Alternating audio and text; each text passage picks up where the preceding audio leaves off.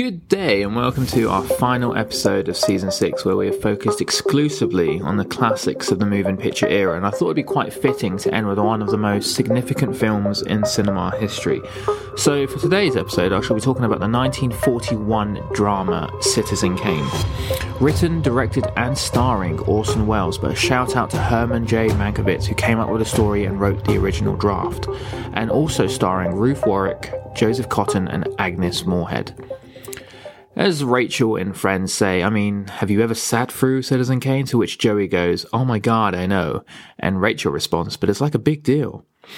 Everyone has heard of Citizen Kane, like many people have heard of Psycho or Strangers on a Train, Ben-Hur, Chariots of Fire, Casablanca, Gone with the Wind, and the list of these benchmark movies go on, and yet, in spite of being referenced profoundly to contemporary audiences, in total oblivion to them probably, these films are not seen as stimulating or daring, or in fact just not curious enough to make people go see it, despite the sheer weight behind the names of these titles.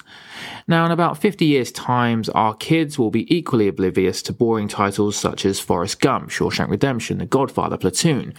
And that's already starting to happen. And even further down the line, at some given point, their grandkids will speak ill of films like Inception or Moonrise Kingdom, or maybe even 12 Years a Slave. Quite hard to imagine, right?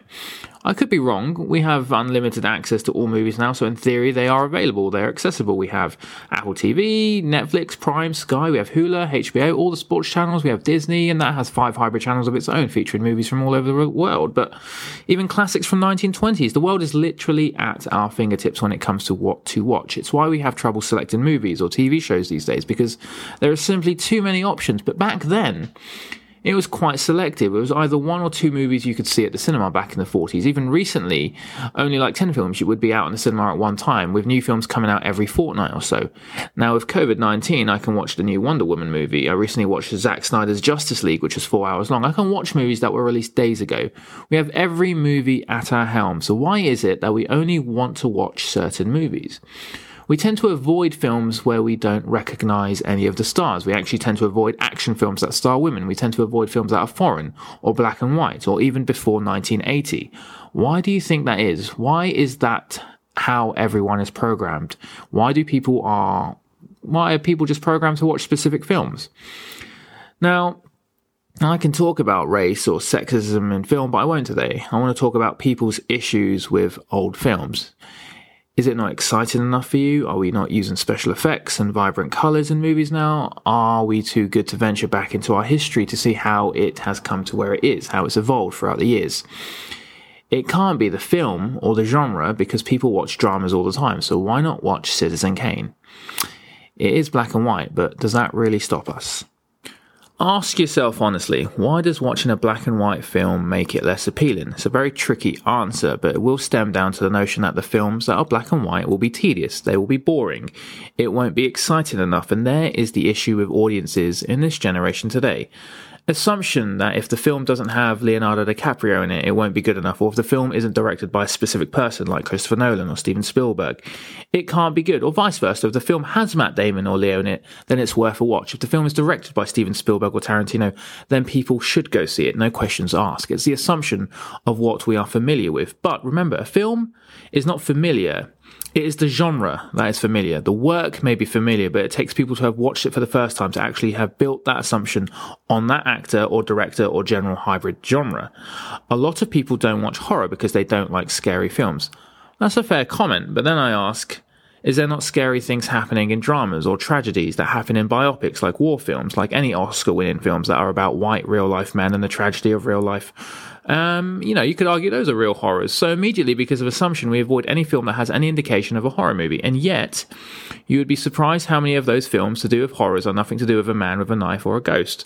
They're actually dramas telling you that something might happen. That's exactly what action movie is. It's a drama where some explosions will happen, or a fight scene. So when a film says it's a drama, it means it's in between. My point is, we have decided to make a decision based on assumptions, and we have become a generation where risk isn't taken enough with movies.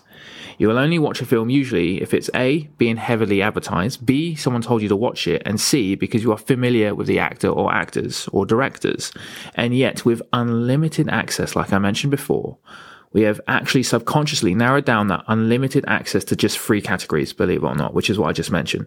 And that narrows it down to just 20 75%. That means you're missing out on 75% of movies and TV shows based on assumption.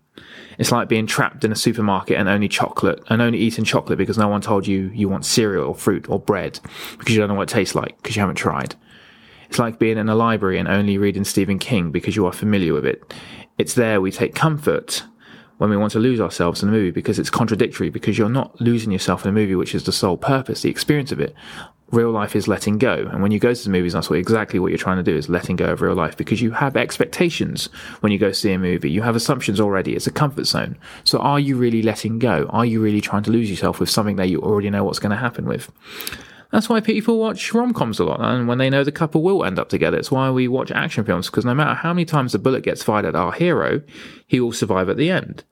But when we delve into the unknown, people get scared and turn a blind eye, which is absolutely fine because you watch movies for different reasons. I found that extraordinary though, and it requires people to take risks, find those hidden gems and be completely blown away. The beauty of watching a movie is removing all kinds of expectations before the film even starts. You know, a Sylvester Stallone film will have the action and corny one-liners like Arnie films. You know, a Ryan Gosling film will be quirky, funny at times, and introduce some sarcasm and have some sex appeal. You'll know that a Meryl Streep film will be worth a watch because she's a fantastic actress who's been nominated like 21 times, and that's okay because she's great to watch. But you've limited the risk because of that acquaintance you have of her. Citizen Kane is known. Assumptions are made about it, and yet if someone asks what the storyline is, I wonder how many can hazard a guess of what it is. Old films shape where we are today, and it's the ignorance of today that these films won't be explored to the extent that they should. Cinemas are not only trying to take a political shift with gender and race, but also with ageism, the ignorance behind this generation. So Citizen Kane, it's a classic, but why is it a classic? What's it about? Well, I'm going to try and dumb it down for you, because all this film is a film about a very influential man who is dying. In fact, the film opens up with his dying last words, which is Rosebud, and that becomes the premise of the whole movie. The rest of the film are these reporters, a reporter who is trying to find out what Rosebud means by asking people who are once or were close to him, whilst the film takes us on this journey of his 80-year span, which is squeezed into 2 hours about Charles Foster Kane. We find out what kind of a man he was, what kind of a man he became, how he was when he was a young man, how he was when he became really big, and this mystery behind this mysterious last word that he spoke. And that is so simple. That is the entire movie. The film got a lot of traction when it opened up. It was nominated for 9 Oscars, only winning one of them, which was for Best Writing or Original Screenplay, where Orson Welles shared the award with Herman J. Mankiewicz. And that guy is the subject of the film Mank, as some people would call him, starring Gary Oldman, which coincidentally has been nominated for 10 Oscars. I think it's the film with the most Oscar nominations this year. And it was for the sole reason why they had such a good story, because of what Mank wrote. The Oscar trophy actually went on auction in 2003 in New York, but was removed by the Academy of Motion Pictures and Arts and Science, and they bought it back for $1 because technically they could. The only living heir of Orson Welles, which was Beatrice Wells, was attempting to sell it long ago with other materials of Orson Welles, and was expected to sell all of his goods for over $300,000. But there you go, and that's where the Academy of Motion Pictures, Arts and Science stepped in.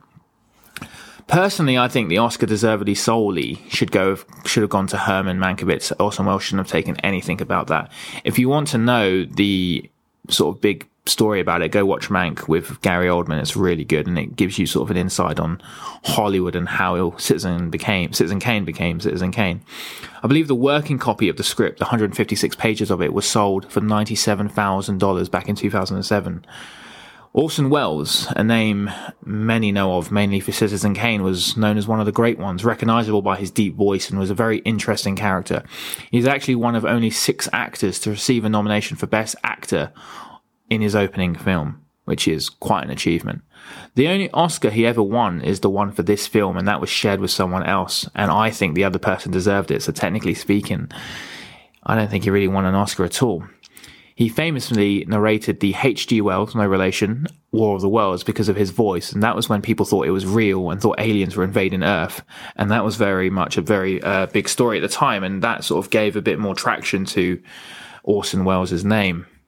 But yeah, Citizen Kane ranked 97 best film of all time on IMDb. The movie line Rosebud was voted third in Premiere Magazine as the 100 greatest line of all time. Voted second greatest film of all time by Entertainment Weekly and selected by the Vatican in the art category of the 45th greatest film of all time. In fact, I don't think it was 45th. I think it was much lower, but out of the 45 greatest films, it was in there. Now, despite all the publicity and talk, the film was a box office disaster and it went straight into the archive vault. It was hated. At the 1941 Academy Awards, every time the film was nominated, which was 8 times or mentioned, the crowd would boo. It would be howling at the very mention of Citizen Kane. It was then re-released to the public in the mid-50s, about 10 years later, and it was there that people started to recognise why this film was so important, why it was considered one of the greatest films of all time. In 1941, it was simply ahead of its time. It was received badly because people had no idea what the film was trying to do in terms of the style of it. I think the same about Terrence Malick's film, The Tree of Life. I don't know if anyone's seen that. It's got Sean Penn and Brad Pitt. It's a terrific movie, but it did terrible at the box office. People just didn't relate to it. But every time I hear someone talk about Tree of Life, they just say they didn't like the film or they didn't get it. But I honestly think it was simply ahead of its time. Wait until 2050, and I think people will see The Tree of Life in a new light. It's a fantastic film. You should go watch it. But yeah, in Citizen Kane, the film opens with just the title and no other credit, which was quite a rare thing for a film to do back in 1941.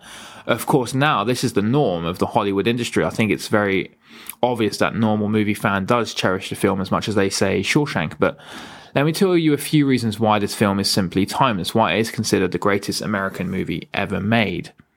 To put it simply, if you ever watched a Scorsese or Tarantino, Spielberg, Kubrick, Christopher Nolan, Catherine Bigelow, Ang Lee, Coppola, even Hitchcock, then the likelihood is that you saw the influence of Citizen Kane.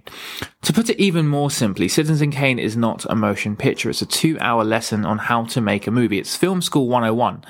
Orson Welles' execution was simply ahead of its time. It was absolutely just a futuristic film for a lot of people.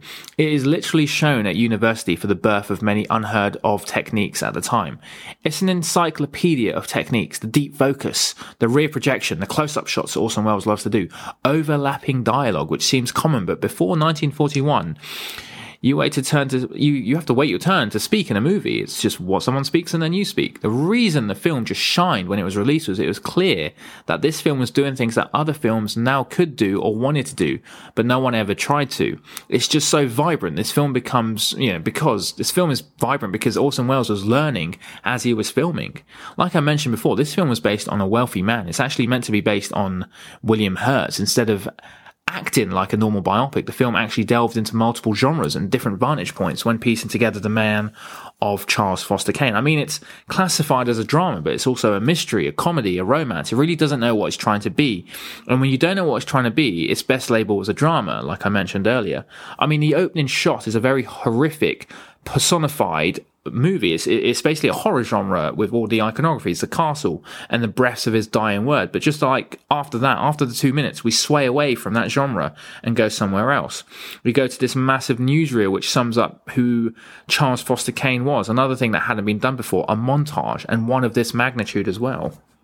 The film doesn't hold any rules, but it simply tries to hold on to one thing that is true, to tell the story in the best possible way by trying to tell the audience who this Charles Foster Kane guy really was.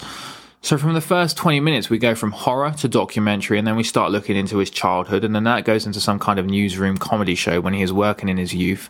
The film's various genres merely a backdrop to the mind of the detective who is trying to figure out what Rosebud means.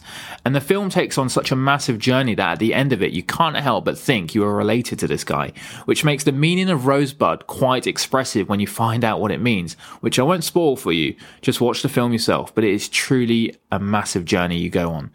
Now, if you look back to those directors I mentioned earlier, Scorsese, Hitchcock, Tarantino, I was talking about how they drew inspirations from Orson Welles, and it's clear as day. I mean, Orson Welles was just 25 years old when this film came out. 25 years old. He was a kid with a lot of big ideas and a big playground to play around with. Now, Damien Chazelle is the youngest ever director to win Best Oscar, and he was 34. He actually recently won it. He won it for La La Land, and he only directed Whiplash before that. Then he did First Man, which which I thought was a fantastic film. But it gives you an idea of how young he was and what he was trying to do. So I think it wouldn't have worked if it was an experienced director, because they would have gone on routine. But this guy, Orson Welles, was 25 and trying on new things, which was amazing. You remember that massive party scene in Wolf of Wall Street when the office is invaded by a marching band and just a mess of a party, and celebration is basically a recreate, that whole scene is basically a recreating of the scene in Citizen Kane when he throws a party for his newspaper staff. It was bonkers. You see these kind of references in movies all the time. When I went to see Wolf of Wall Street, I said, "Oh my God, that's the exact, that's exactly like Citizen Kane." And my friend was just like, "What? Are you joking?" I'm like, "No, I'm joking. I'm serious." And this is, Martin Scorsese clearly had the influence to do a film like that because of, or do that technique because of what he saw in, Citizen Kane, or how Orson Welles did it in all of his films. There is no other director in their mid-20s who would be able to come up with this new idea to reshape Hollywood in the way it was. And of course, the script or screenplay was a touch of genius by Mank. It introduced people speaking over each other. It included sarcastic one-lines. It was funny. It was dramatic. It got serious. It got scary. It had everything. And you really walked away knowing this guy and what Rosebud was and meant to him. Not just the line Rosebud, but "you're fired," and also the famous "old age. It's the only disease, Mr. Thompson, that you don't look forward to being cured of." I mean, it's just a classic line, and it's so well written. Orson Welles, though, was relentless with the making of this film.